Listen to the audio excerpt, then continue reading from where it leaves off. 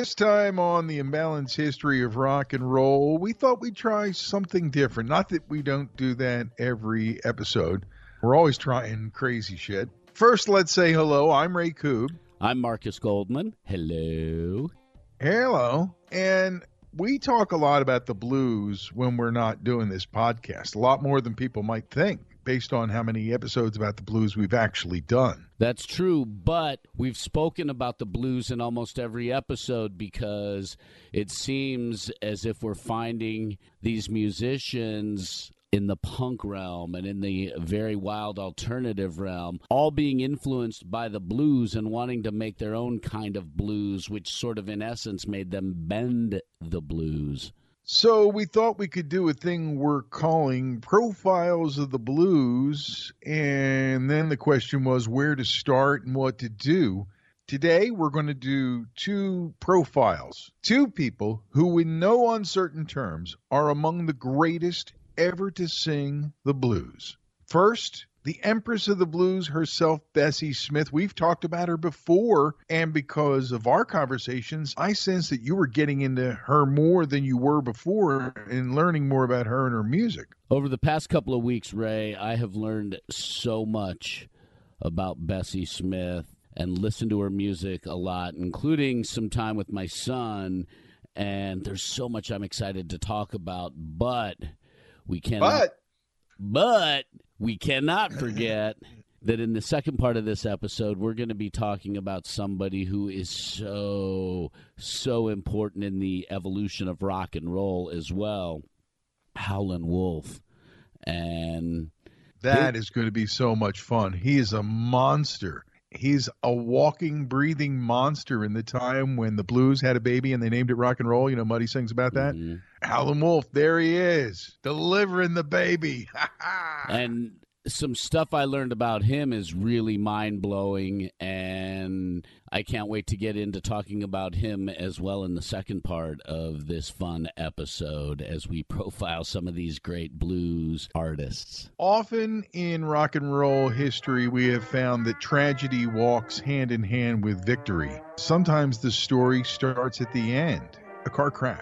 Bessie Smith, injured badly, has to go to the Black Hospital, but it's too far away. If only she could have been taken care of at the White Hospital. She might have lived, but she dies at what, 43? In 1937. Yes, there is a lot of talk about that story and whether she was denied by the White Hospital and whether she would have survived had she gone to the White Hospital. It is conjecture because in some of the stuff I read that NPR has published about Bessie Smith, they said that all of the limo drivers knew you do not under any circumstances even consider taking a person of color to a white hospital under any circumstances. And the truck driver who called the 911 call originally called a white ambulance as well as a black ambulance because he did not know the color of the person in the car. Right. But he knew the car was messed up, and I guess Bessie was lying in the middle of the road with her arm severed, and it was just a gnarly scene. It was a gruesome scene in Clarksdale, Mississippi, right? Which is kind of like the heartland of the blues. She dies from these injuries. And do you really want to get into the whole grisly scene at the accident? Because it's terrible. Mm-mm. And it's like he tries to get around a truck and that happens and the arm gets injured and another car comes along and there's a second collision. It's just a horrible story. And the implied effect of divided South in those days really just underlines the possibility that maybe she might have lived.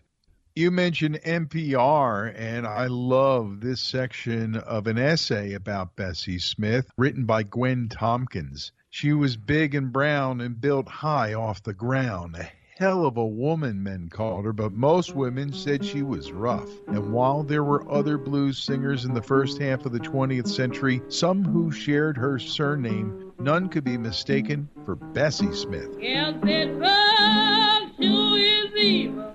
They don't mean me no good. Yes, that drug sure is evil.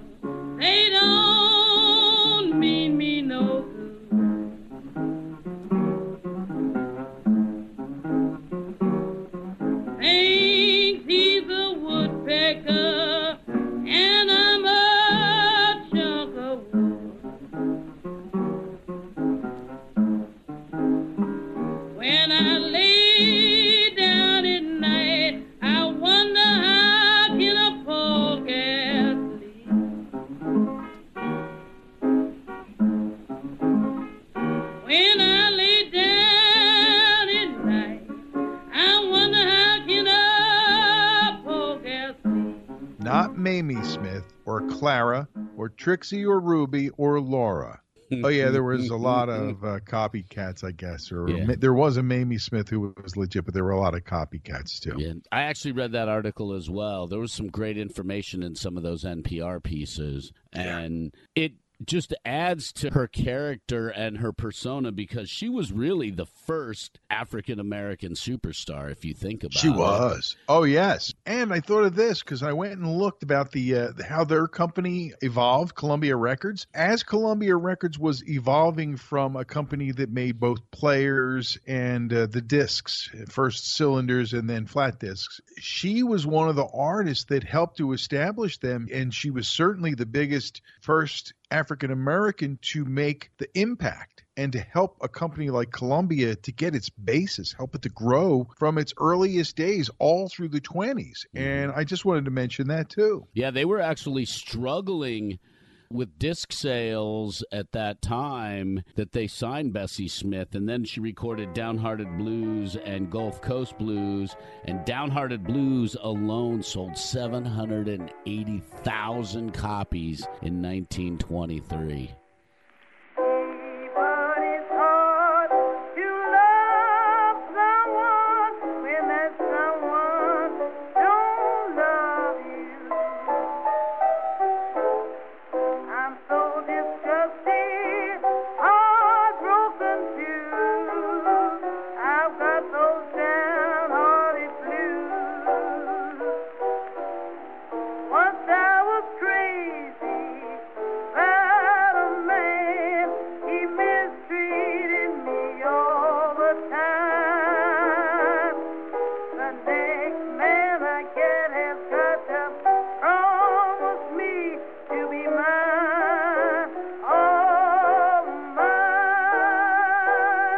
Things like that and info like that sent me on a path to look for who somebody was in a lot of these recordings. Maybe later we'll have some fun with some favorites, and you'll find that most of mine involve the big band, the larger band stuff, the songs that were on the Empress of the Blues collection from Columbia. But I went looking for the man who's that solo pianist playing along with her, and it turns out I think it's Clarence Williams, who definitely was on those two. And I think he was on a lot of her other records and really was her guy. When you listen to the playing on a lot of the records where it's just her and piano, it's his feel. Now, I also found a guy named Buck Washington who played with her and Louis Armstrong at different times, but that was in the 1930s. So I wanted to make sure we got Clarence Williams' name into this because I think it's important.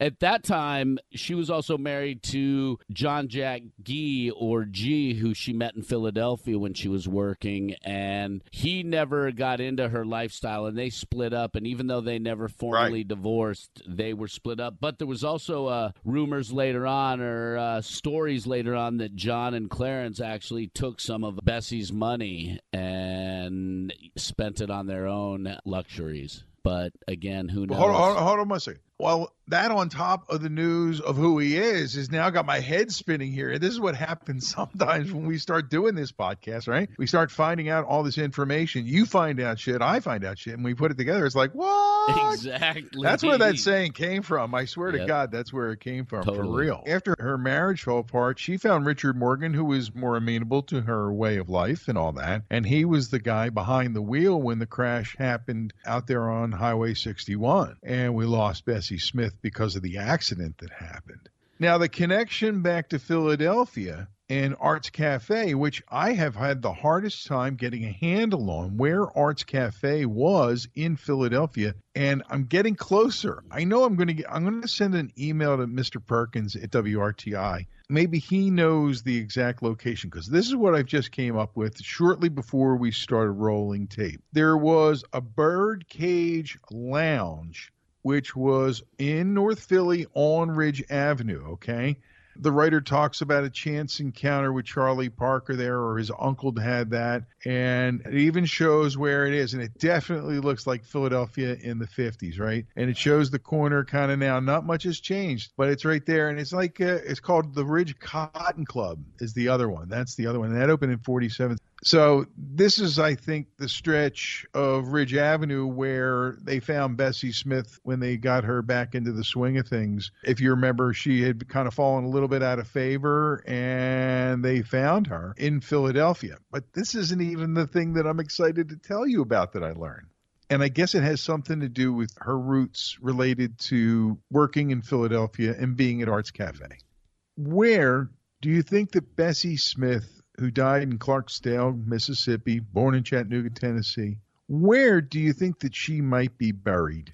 She's buried somewhere in Philadelphia, Pennsylvania. I don't know exactly where. Man, I thought, I'm going to tell you right now. Because I found out that she is buried in the Mount Lawn Cemetery in Sharon Hill, Delaware County. And so it hit me when I heard this. It was like, all this time, Bessie's been here? And I didn't know that. I thought that she was buried down south back home. And maybe something hit in my head Philadelphia at one point, but I probably thought Philadelphia, Mississippi, our sister city. But I even have the section and the lot number right here. We're going. We'll go do just you and me stand there talking to Bessie Smith. I'd be cool with that. We could just go one day when we're over at your house. We'll just roll over to the other side of Delco and do this. I'm cool with that. That would be great. That would be a lot of fun. And Janis Joplin and a young lady named Juanita Green, who cleaned her house as a child, were the two who paid for her gravestone. And you really feel Bessie's influence in Janis's singing and the way she delivered the blues, the way she bent the blues to her own style.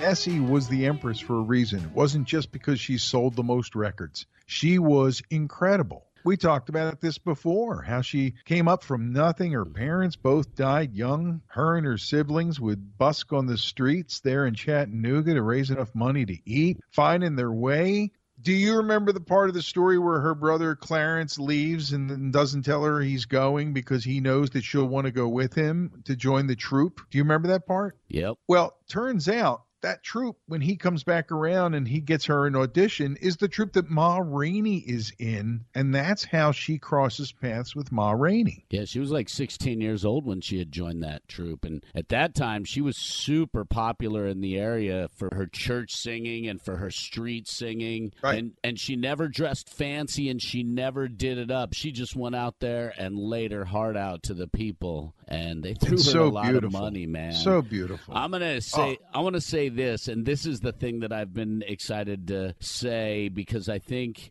that if Bessie Smith at that time were to be able to sing with today's microphones and speakers and soundboards, she would literally melt the fucking faces of the people in the crowd. That's where the term melting faces would be, because that raw power would just rip through the entire audience. And with that kind of a boost, with the big stacks and her microphones and the power. Forget Whole Lot of Love, right? It would be a crushing of the crowd.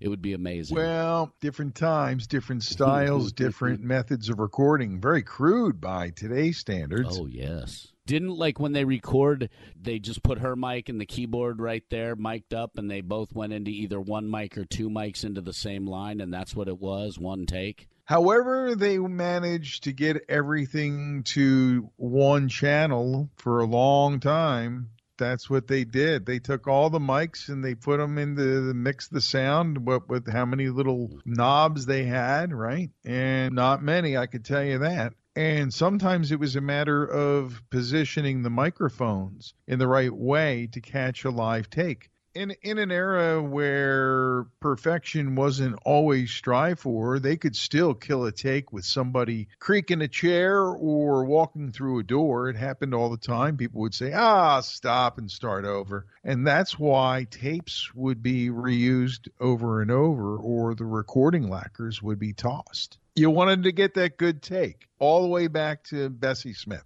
Wow. But the fact that they were able to, with the crude, by today's standards, recording techniques, capture both her quality and her emotion. She did what she did without all of that technology, and she made you feel what she felt, and that was her voice directly versus any, boosters or any tweaks or any adjustments. Yeah. It was just her voice and the microphone and the music right there. And boy, do you feel it. So imagine this. It's crude recording. You're Clarence Williams. You're the guy who's at the recorder, right? You're in the room with them, or you're behind a plate of glass, however it's going at this point. And she lets loose with some of this stuff. Can you imagine the energy in the room first, but second, the energy on that tape after it's played back? Wow. Or the lacquer. In the earliest days, they recorded straight to lacquer, so mistakes could really add up. We have friends who are in the vinyl business and know vinyl history, and I'll bet you they would come on the podcast. In one case, come on the podcast again. Let's get them on. Well, we'll call Chris Schwartz. Perfect. We get back to Bessie Smith because she is the Empress of the Blues. Absolutely. After all. And her catalog, just the Columbia singles alone, are just mind-blowing, dude. And some of the subject matter is, even today, would make a few people blush, I'd say. When she sings, "Give me a pig foot and a bottle of beer," she also wants the man to come, suckle that pig foot and drink the beer with her. She is not just quiet, demure flower sitting in the corner. And as we noted earlier and in previous episodes, part of her issue in her marriage with her husband before she met Richard Morgan was that she was bisexual, and she liked to have a woman to suckle the pig foot and have a beer with too. She became a groundbreaking musician and was rediscovered by a lot of people who were getting into the roots of American music and the blues. And a lot of her songs, some of my favorite redos, came out in the 70s, I would say, especially David Bromberg's version of "Send Me to the Electric Chair," which still gets played whenever the big band hits the road. Judge, good kind judge, send me to the electric chair. He said, Judge, hear me, Judge, I want to get out of here. I want to take a journey to the devil down below. I sliced up my sweet patootie. I gotta read just what I sow. And so Judge, hit the judge and send me to the electric chair. And you mentioned it earlier, she did what a lot of artists did in the early days of recording. They just recorded and then cut it in half, right? On Empty Bed Blues, another one where she puts it all on the line. I woke up this morning with an awful aching head. I woke up this morning with an awful aching head. My new man had left me just a room in an empty bed. He's a deep-sea diver with a stroke that can't go wrong. He's a deep-sea diver with a stroke that can't go wrong. He can touch the bottom, and his wind holds out so long. That ain't raunchy at all. What's she singing about?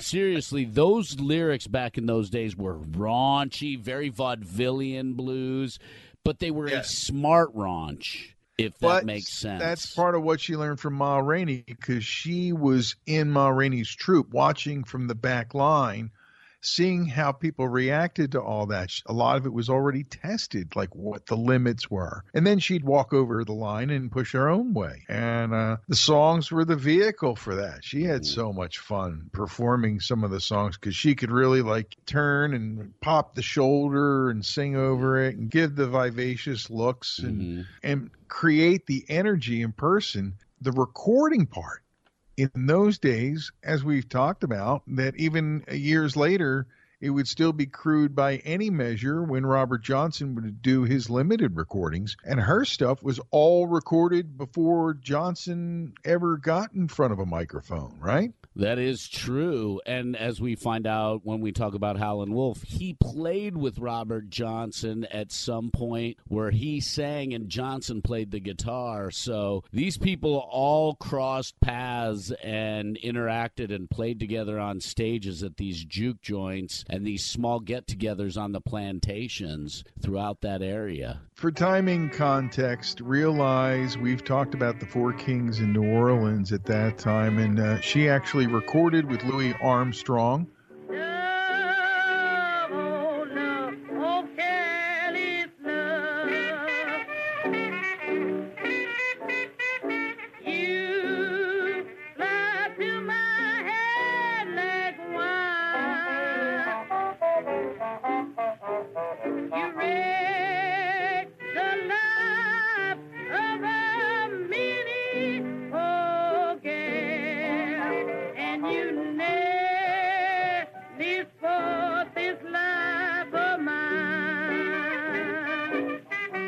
Bessie Smith did, and he's one of those people. And I think you also have to consider that like people like Al Jolson and Rudy Vallée and people like that were also popular artists. So Jolson even put on blackface. He wanted to be Louis Armstrong so bad, you know what I mean? But the way I look at it, you know, what was going on here was good old-fashioned American commerce built off of art. And as an artist, she was one of the finest in her era. She had sass, she had style, she had something to say, and in a way that hadn't really been popular to this level in America at that point 100 years ago. Think about it. She had gospel in her background from her churches. Right. Then with Ma Rainey, she became vaudevillian and jazz influenced, and then it rolled right on into the blues, and then in the 30s, the blues were fading out, so she was rolling back into the jazz groove when her life was tragically cut short. She could do it all and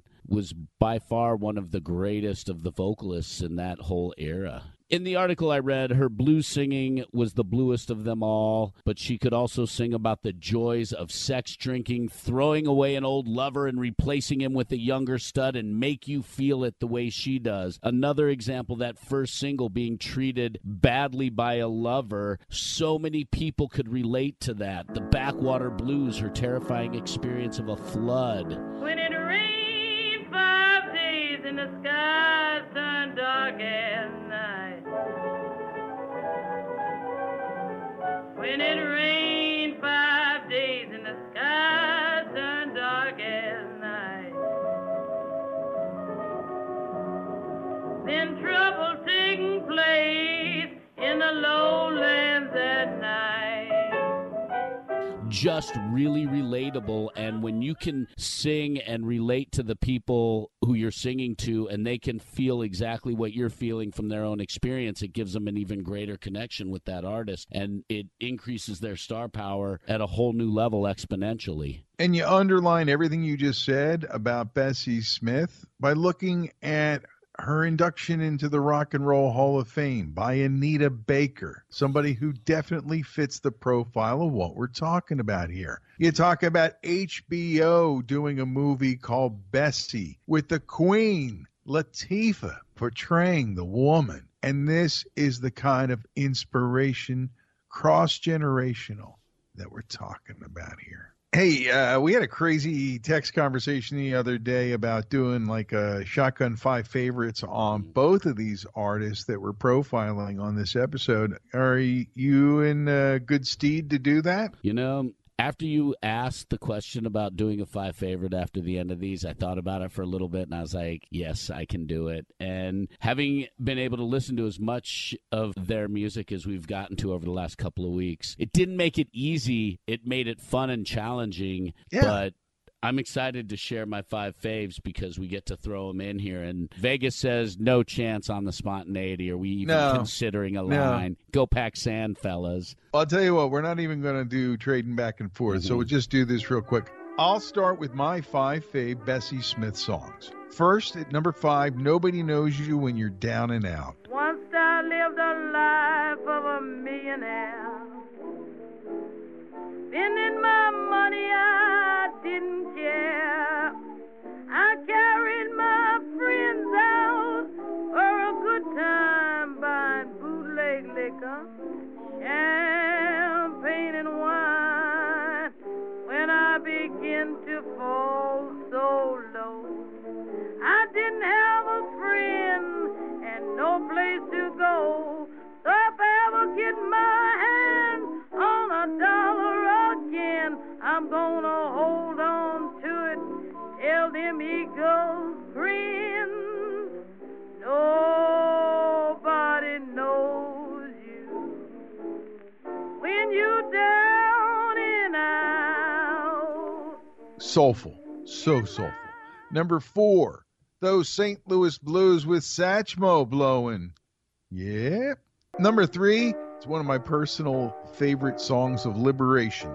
Tain't nobody's business if I do.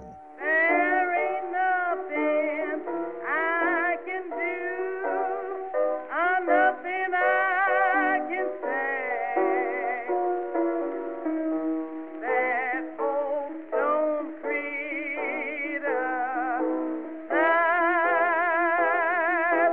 me. But I'm going to do just as I want to anyway.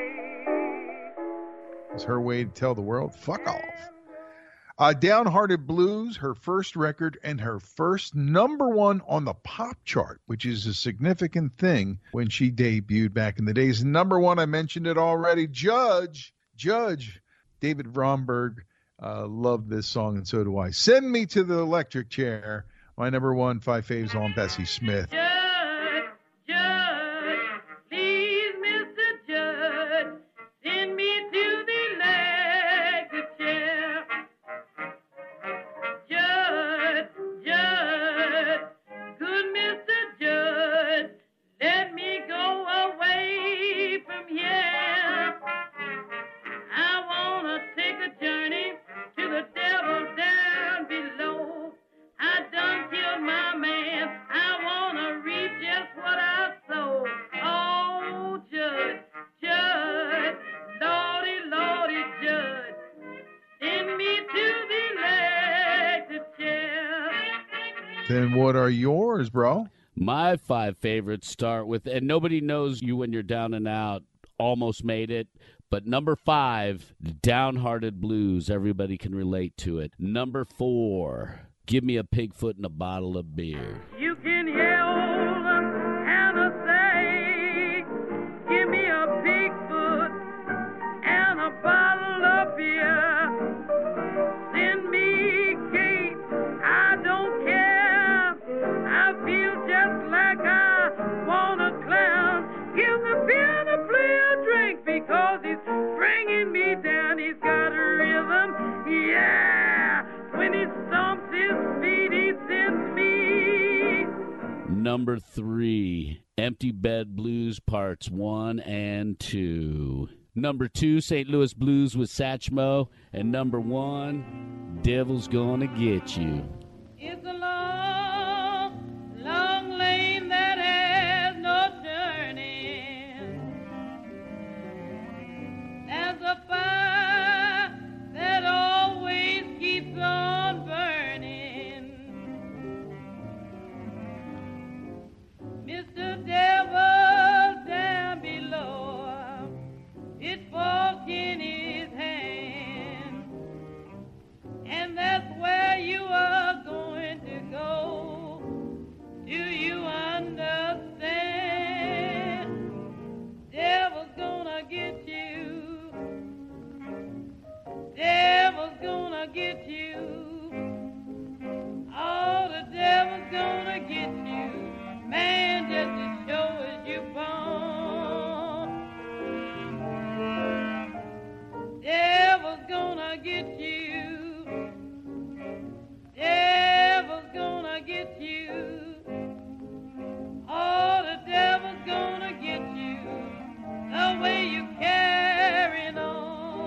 All right, we had two in common, even if Vegas isn't paying. Not bad, not bad, not bad. And with her library of over 150 Columbia songs, it's surprising almost that we got two.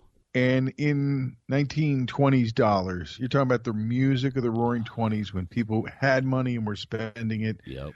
Music was growing in the American culture in every way, and she was right there in the middle of it. The Empress of the Blues, our first half of this week's Profiles of the Blues, Bessie Smith. Ray, are you ready to take a break and recharge after talking about Bessie Smith? I think we should visit Crooked Eye, and then we'll come back and howl at the moon with that wolf. Howling wolf.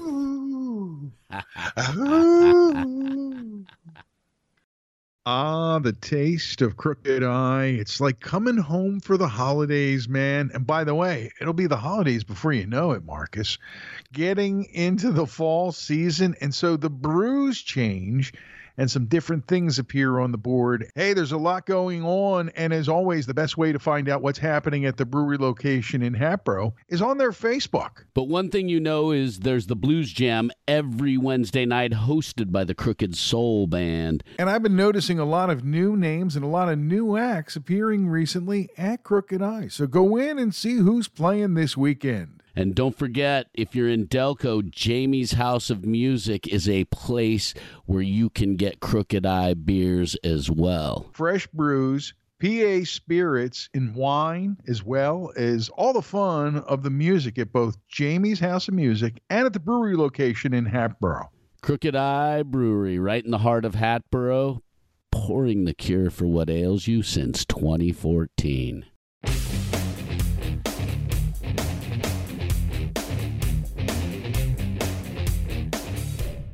Refreshed, I still got a half a pint of Crooked Eye here, but I'm ready to roll on our second half of Profiles of the Blues, a man who'd come along years later and take a completely different path, but also have some similarities in his life, becomes part of the Chess Records family, creates a competition amongst the people who were out there at the time for his services, so to speak. Talking about Chester Burnett, I'm talking about Howlin' Wolf.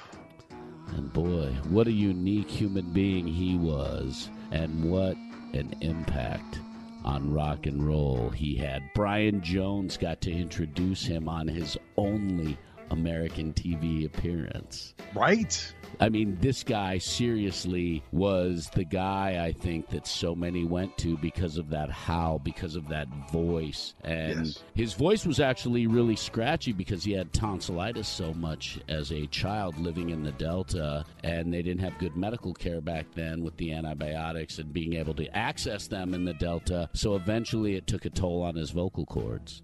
I did not know that. Yes, been learning a lot. And the Delta is a fascinating region that we should definitely just talk about that region at some point, because it goes from Memphis to Vicksburg and then between the Yazoo and the Mississippi rivers. And Yazoo is Choctaw for Valley of the Dead or Mountain of the Dead or River of the Dead. And Memphis is the Egyptian city of the dead. And for the longest time in the Mississippi Delta region, malaria and yellow fever and mosquito sicknesses ran rampant because of the marshy areas and the floods from the rivers and all of that. Almost as much as racism, it's a reason why a lot of people left. True, true, true. But he started in the Delta. He came from common stock, just regular folks working the land, a lot of farmers in his family, right, early on. Oh, yeah, they were all sharecroppers. Making their way, just trying to make a mark in the world. And he jumped right in there. He's a big guy. You know, I mean, when you see pictures of him later as a man,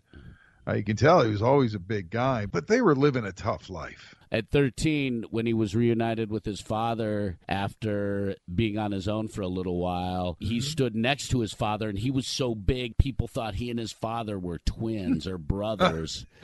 So I saw that somewhere. I'm like, whoa, that's hitting puberty quickly. I'll tell you, one of the things about Chester, though, because he was such a big fella, nobody wanted to fuck with him or piss him off. I could tell you that. And I think that was true from a young age because he was a fair man. He was a hardworking man. and he would do things right by you. One of the things that struck me in the story of Howlin' Wolf that I've read through the years, we saw in that documentary we both watched. I was reading about it before I watched the documentary, and it reminded me that not only did he give you work as a musician, he paid you well. He took care of you. In his case, he did something that was unheard of in those days by providing health care and stuff like that, other benefits to his musicians that he hired. And he had unemployment insurance for his musicians as well, for when they aren't on tour or for when they can't go out on the road or they can't work. First, the guy was a monster on stage. He could sing and play and create all this energy. He could rock. He could get down low. In the early days, too, he started as more of a country blues guy coming from Mississippi.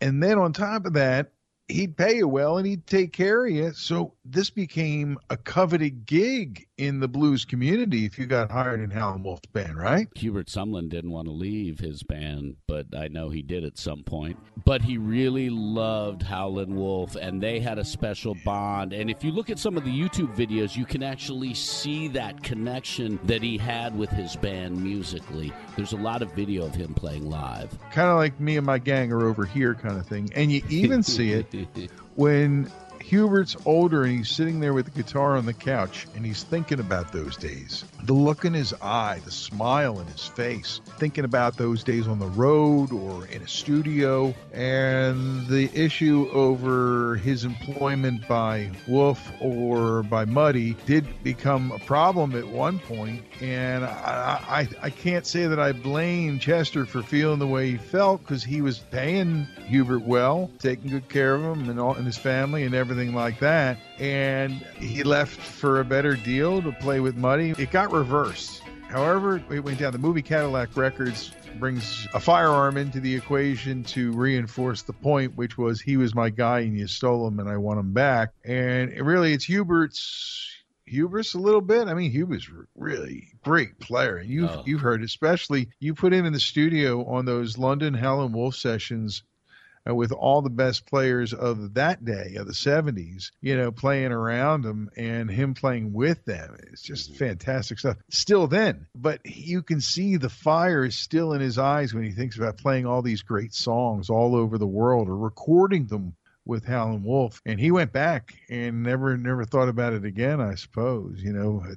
Just they were connected forever. And him in the middle of those Howlin' Wolf sessions, I think, made it special because Clapton wanted to play with him. Winwood wanted to jam with him. They all saw him for what he was, a master at his craft. Oh, yeah, and I'm sure that's one of those lifetime events that every one of those guys ranks up near the top of their lifetime as far as musical moments goes. Absolutely.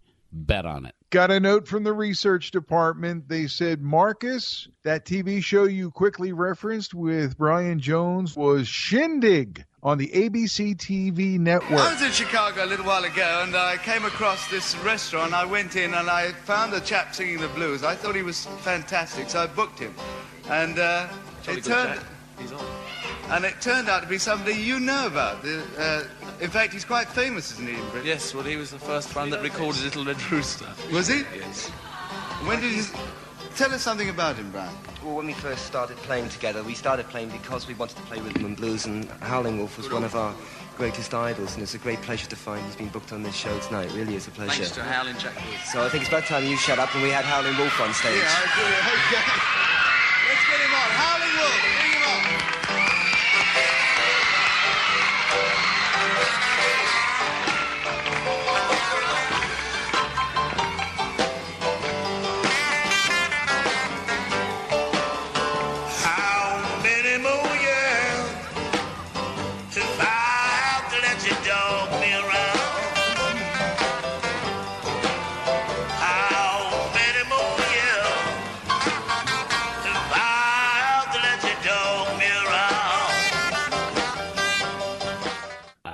See? Yeah. I remember Shindig. Yeah. The whole premise was it was hip and it was groovy And it was now, and sometimes they were partying at the beach, and sometimes they're partying at the beach house, and sometimes they're partying up in, the canyon or whatever. But it was always like, hip and... It was MTV's Spring Break before MTV's Spring Break. Yeah, all those beach movies in the 60s were really the premise. The Beaver Cleaver Spring Break. They're the predecessors, Marcus. Let's get it right. Well, as a guy who created what he created and helped to create the songs and give life to songs that even the others wrote, like he played a lot of Willie Dixon songs, and he breathed life into these songs and made them legends so that the British kids that were getting into American blues would hear them and make them want to be part of their albums and part of their repertoire and part of the basis of what they were building on. I have a little red rooster to the lady to crow for days.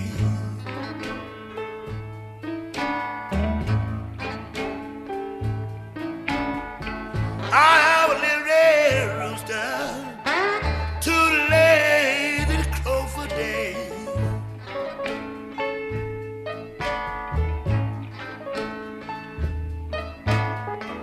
Keep everything in the barnyard upset in every way.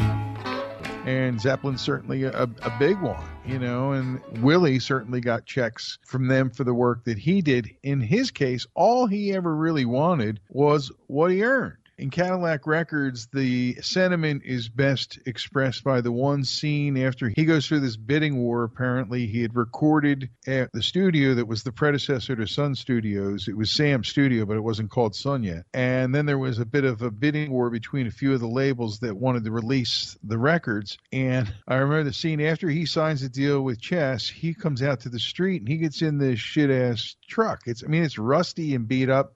Now, in real life, and his daughters in the documentary say that he always drove a station wagon, but maybe that was later. I don't know. But he's in this beat-up truck, and Leonard Chess had a way of buying Cadillacs for all his new stars, and he told him he didn't want a Cadillac. He'd just take his money for the work he's done. Thank you very much. And it was his statement to Muddy and to Willie and the other guys who were already in the Chess family that they were basically getting played by accepting the Cadillacs and stuff like that. It was an interesting part of the movie, the way the movie flowed. But what it did was showed what a character he was and how strong he was as a persona. Being Howlin' Wolf wasn't just his name. It was who he was. The whole story behind his name's pretty cool, the fact that he was born of the light of a comet. Halley's Comet was overhead the night he was born, or right around that time. His grandpa or his uncle used to tease him about the wolf gonna get him because he had these big, strong hands, and when he would hold the little chickens, he didn't realize it, but he would squeeze them so tight he would choke them out. And so his relative or his grandpa would be like, the wolf's gonna get you. Get you. And so, he'd mess with him as a little kid like that. And it's wild. And I think that's when he was at his uncle's house because his mom sent him away when he was like 6 years old. He went to live with his uncle. And then when he was 13 is when he jumped the Smokestack Lightning to the Delta region to find his dad. Oh, Smokestack Lightning, shining just like gold. But don't you hear me cry?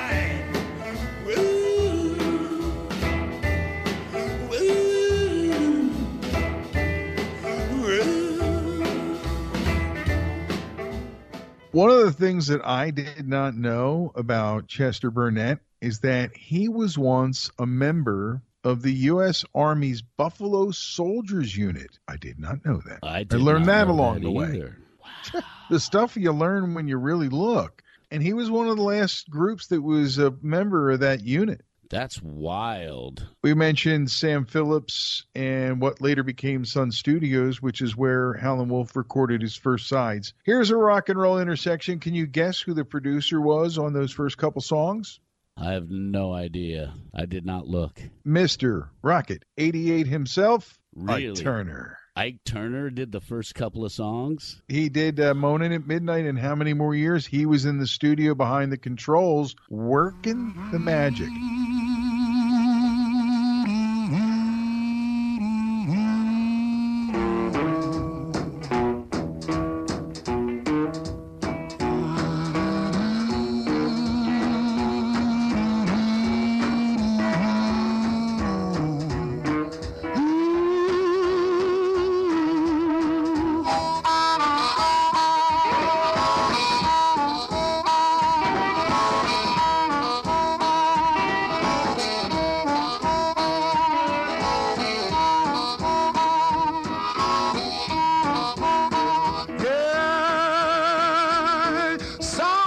Somebody knocking on my door.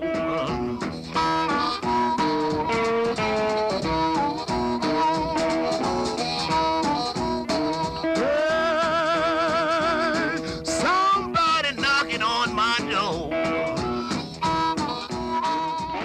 Ike Turner's got his hands in so much in the history of rock and roll. You were all excited after you saw the Howlin' Wolf story documentary, and in there, his daughters, Barbara Marx and Betty Kelly, talk about their dad in a way that I never, ever saw anyone talk about Howlin' Wolf before. They really loved their dad a lot. Mm-hmm. And he took really good care of those that were close to him in his circle. A gentle giant, perhaps? Yes. Like a big guy who was like a buggy bear. Mm-hmm. But he also had a really dark side, too. Yeah, like that scene where he takes Hubert Sumlin back and like, you do it again, I'll kill you, man. I'm like, what? Like when he was playing on the plantation circuit, he had messed with a woman because he was a ladies' man, and must have been the before dude. He met Lily. Yeah, this was way before, in the early days when he was finding himself, and the dude beat up the woman that he was with, so he went and he hit the dude in the head with a hoe and took half his head off, and he was at a juke joint, and everybody was pretty much stomping on a guy who was dead on the floor already. Like crazy stuff that happened in the juke I didn't joint. see any of that. It was in the Moaning. Wow. It was in the Moaning at Midnight Howlin' Wolf biography, which is written by James Segrist and Mark Hoffman. It's Moaning at Midnight: The Life and Times of Howlin' Wolf, and we will never know half the shit that happened in this country, good, the bad, the ugly, and the downright, oh my God, stuff that has happened in our country's history. We're only talking about one slice of rock and roll, and we find stuff like this or similar or stuff that makes us go, what? For some reason beyond just though we didn't know that all the time. And it's the nature of what life was. Yeah. And I'm glad we don't live then. I like talking about it. It's interesting. The music stuff and the cultural influence is all interesting, but I'm glad we didn't live then. Me too. It sounds like not a very chill time to live. And the juke joints. Yet it was the Roaring 20s, you know? Yeah. It's like at the same time, it was the Roaring 20s. You're right. And not only, you know, in the rural juke joint areas was there a lot of violence. In the poor Italian and Irish ghettos in the cities, it was equally as bad. And if you don't believe me, just read a book like The Alienist by Caleb Carr. You can really get a feel for what life was like for the poor whites in America, the Irish, the Italians, the immigrants that were just coming over from Europe during that time. You had a lot of the Russians via like waves. Waves, and that was like the Fiddler on the Roof time when people were leaving Russia as well. So there was a lot of crazy going on, and America had a really nice open door policy towards immigrants. So people, being people, find a way to live. They find a way to get along. They find a way to learn about each other. It's how things become less ghettoized, you know? Hey, man, I grew up in a white ghetto. I know it. And it was a nice neighborhood. That's not what I'm talking about. I'm talking about people get cordoned off in their own little spaces and don't get to know each other. How can you get to know each other? That was changing at the same time as all this other stuff we've been talking about with, you know, Howlin' Wolf and getting into meeting all these people. I mean, he was influenced by the people we were just talking about Bessie Smith, especially Ma Rainey was cited. The Mississippi Sheiks, who we've talked about before, and Blind Lemon Jefferson, the King of Texas, man. You know, these guys, Blind Blake, Tommy Johnson, all people who influenced Howlin' Wolf. After his time with Charlie Patton, he learned from people like Dick Bankston, Jim Holloway, Long Nathan Scott taught him some chords. Nathan Bear Taylor taught him how to pick notes. So he learned from a lot of the people in the area at that time. And there was a little cafe called the Holly Ridge Store, which is kind of a landmark in the blues because Albert King, B.B. King, Little Milton Campbell, Eddie Taylor were all born within 25 miles of that place, and they all played it. There's something in the water, Mama. That's all I'm saying. Did you know this? Charlie Patton survived an ear-to-ear throat cut from a fight at a juke joint. I did not know that, but I do know that meeting Charlie Patton meant a whole lot to young Chester Burnett. The influence.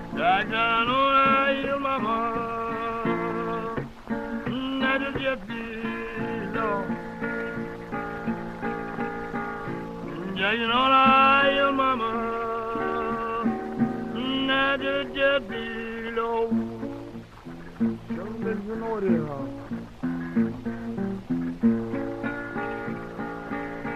I ever get back home, I won't be back no more. For my mother get old, for it is shining gray. My mother get old, it is shining.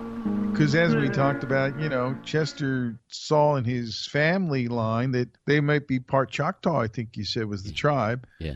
And I think Charlie was part Choctaw. I know he was part Native American from one of the tribes where he was from. To see someone who looks like you but sounds very different, and to get someone else to identify with, a traveling musician, maybe that's partly where he got the idea to roam when it came time. The successful musicians were the ones who did jump on the trains and ride the highways to the different towns in the Delta and play all the plantations and the juke joints and the cafes that they were allowed to play at, because that's how they built the following. And Charlie Patton taught Wolf to play standard tuning and open G, which is Spanish tuning, as well as how to be a showman. Patton was a showman, twirling his guitar and doing crazy things on stage, just a showman. And this is the atmosphere he came up in. The songs, which is what it really ultimately is all about, well, there were a lot of them.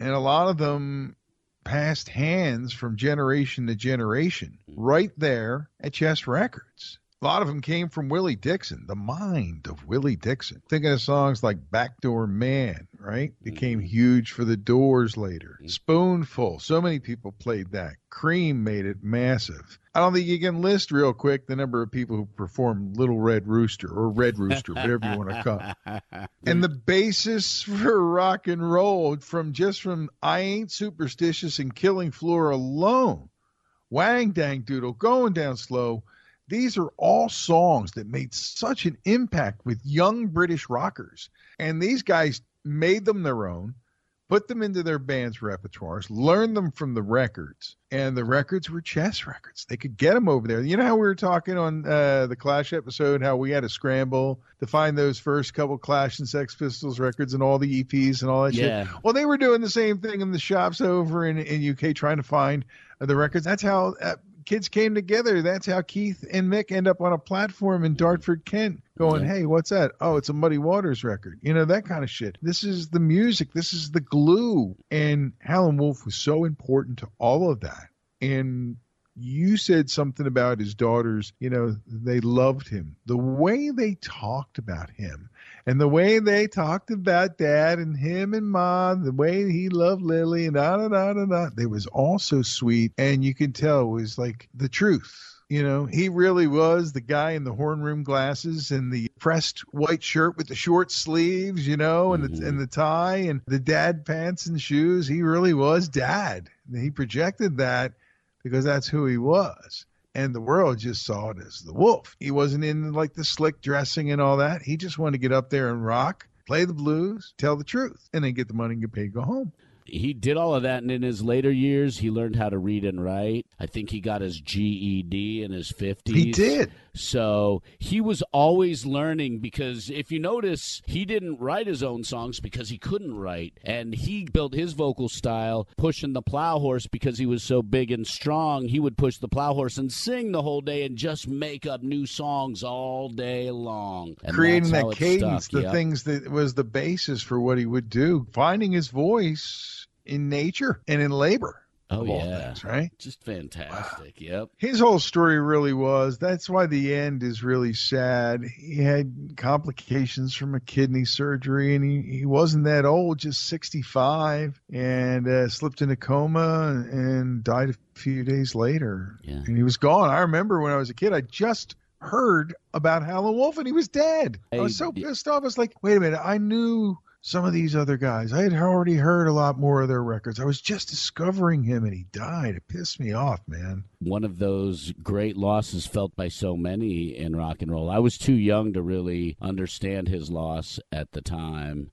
And I am sad that he did not live into the 80s and 90s and continue to play through those decades with some of his partners and some of his friends over the decades, because it would have been a treat. And I think had he survived, I think we would have seen a bigger blues resurgence because of his charisma and his power. And the songs that he lent to the popular songbook that were made more popular by others. Just so you don't think everything I said about Howlin' Wolf dying was negative, what it did was it propelled me to go see the old blues guys while they were still alive. And I did. I went and saw as many as I could and met a few of them. I saw Willie Dixon. I saw Muddy Waters. I went to see John Lee Hooker and met him. I told you about that before. Just going and seeing them became important. Did you ever get to see Hubert Sumlin play? I don't think so, because I think I would have remembered. Because just watching him even sit in the chair in the documentary and play, the dude could still play at the time that documentary was filmed like nobody's business, and his notes were so beautiful. The way they did some of that documentary stuff reminded me of Nothing But a Good Time as far as the format of He Said, She Said, We Said. His ex-wife was in there. She was still alive. They were both still alive at the time, and it was coming through, and it was like, oh, man, you didn't see everything the way he did. She did offer some interesting perspective. And, yes.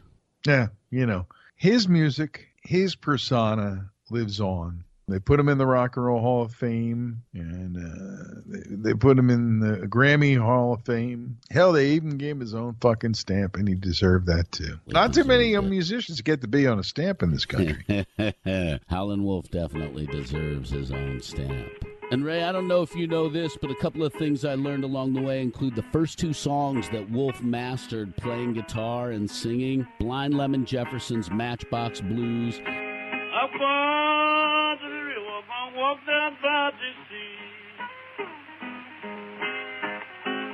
Up on the river, walk down by the sea. I got those tattooed and middles arguing over me.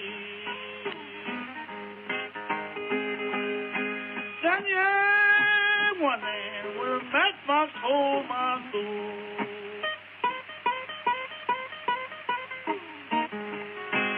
As then yeah, one man with a matchbox hold my soul.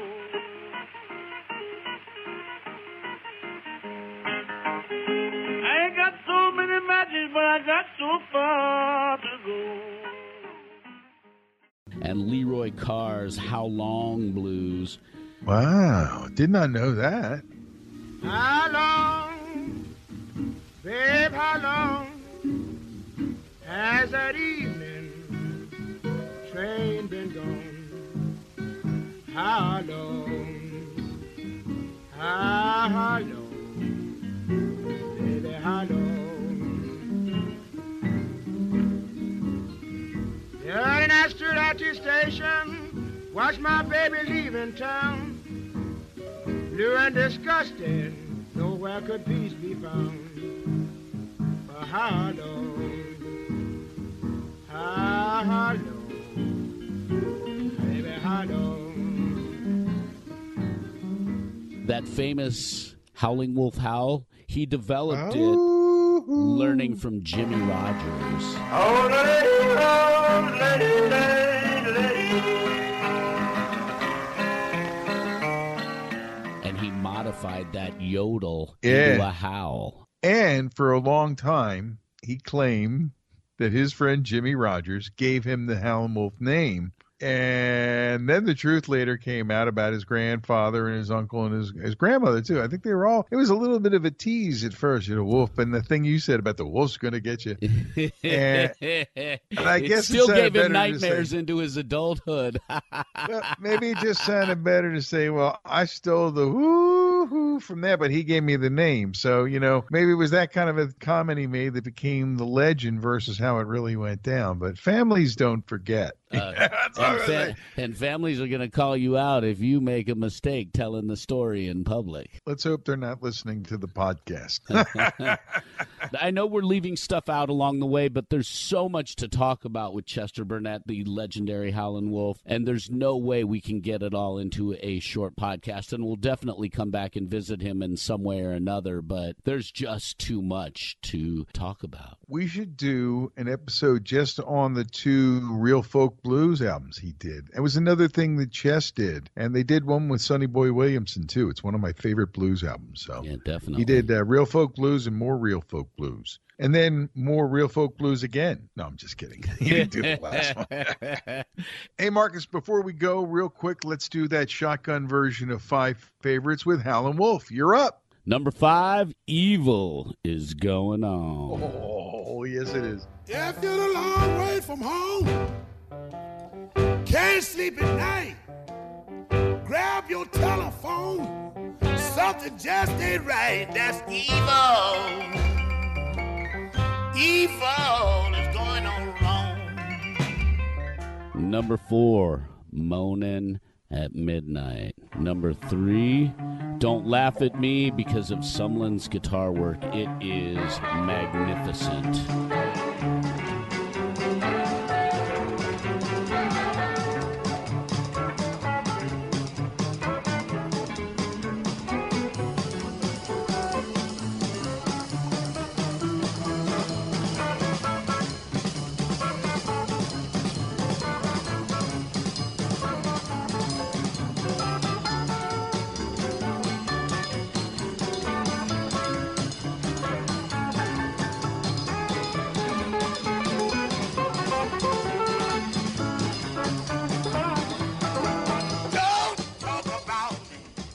I Am the Wolf, the acoustic version at number 2.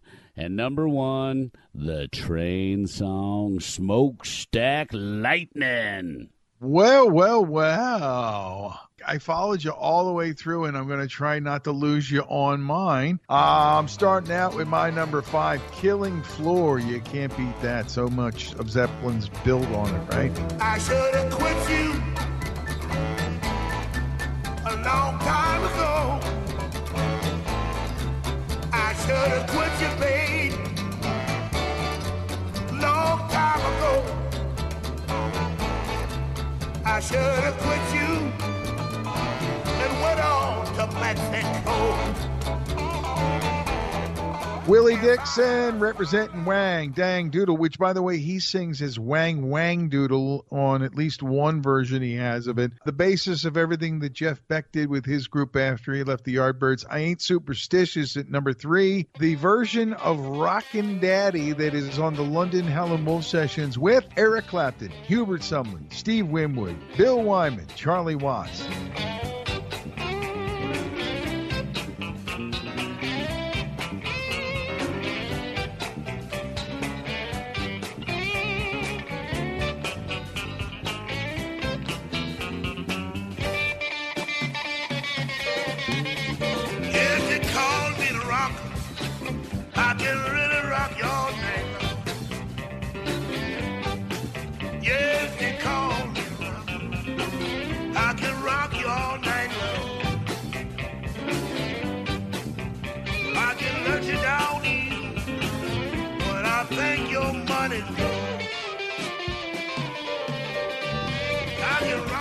Hell of a band, Rockin' Daddy. Number 1, Pure Wolf, Smokestack Lightning, my number 1.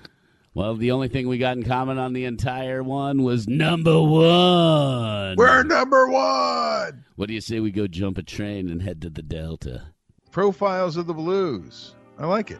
I do too. And look, we got to sit here, hang out, do our thing, and talk about 2 artists that we both love, Bessie Smith and Howlin' Wolf. 2 blues legends whose music is still relevant and important today. If we left anything out of either Queen Bessie or Howlin' Wolf's story, please feel free to email us, imbalancedhistory@gmail.com, or you can hit us up on social media. It's another great way to interact with us. Facebook, The Imbalanced History of Rock and Roll, at Twitter, @ImbalancedHisto, and, of course, Instagram, The Imbalanced History of Rock and Roll. Profiles of the Blues on The Imbalanced History of Rock and Roll is a production of Dark Doc Media, signing off from our separate studios for now, but soon I hope we'll all be together. And I hope we're not singing that at Christmas time. As that song goes, soon we'll all be together. It'll be Christmas. We'll be doing the fucking Christmas show together finally. I know. But hopefully, hey folks, I don't care what anybody says. They can yell at me all they want. Keep your distance, wear a mask, get a fucking vaccine already. We're trying to get this thing so everybody can get back to more of life. So be cool. And my brother, always good to see you, whether it's via the internet or in person, because we see each other all the time at work. So yes, we do. And I'm so glad we did this, a fun episode, and then next step along this journey that we do. So until the next time I see you in person, online, or whatever. And that's going to do it for now. Profiles in the Blues. I'm Ray Koob signing off. I'm Marcus Goldman. And this is the Imbalanced History of Rock and Roll.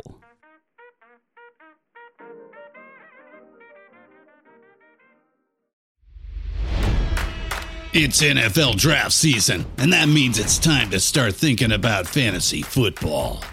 FantasyPoints.com features industry-leading experts and prognosticators using proprietary hand-charted data to help you score more fantasy points. FantasyPoints.com is the place to go for whatever kind of fantasy football you play. Whether you play fantasy football, daily fantasy sports, or do a little bit of everything, Fantasy Points has the meticulously researched content to guide you to victory. And why wait for the fall? Fantasy Points also covers the new spring football league, the UFL. Join the guru, John Hansen, Scott Barrett, Joe Dolan, and other massive names in the fantasy football universe with an exclusive offer. Use code Pantheon for 15% off any Fantasy Points package, including the all-in package, with access to every article, tool, and data nugget that Fantasy Points has to offer.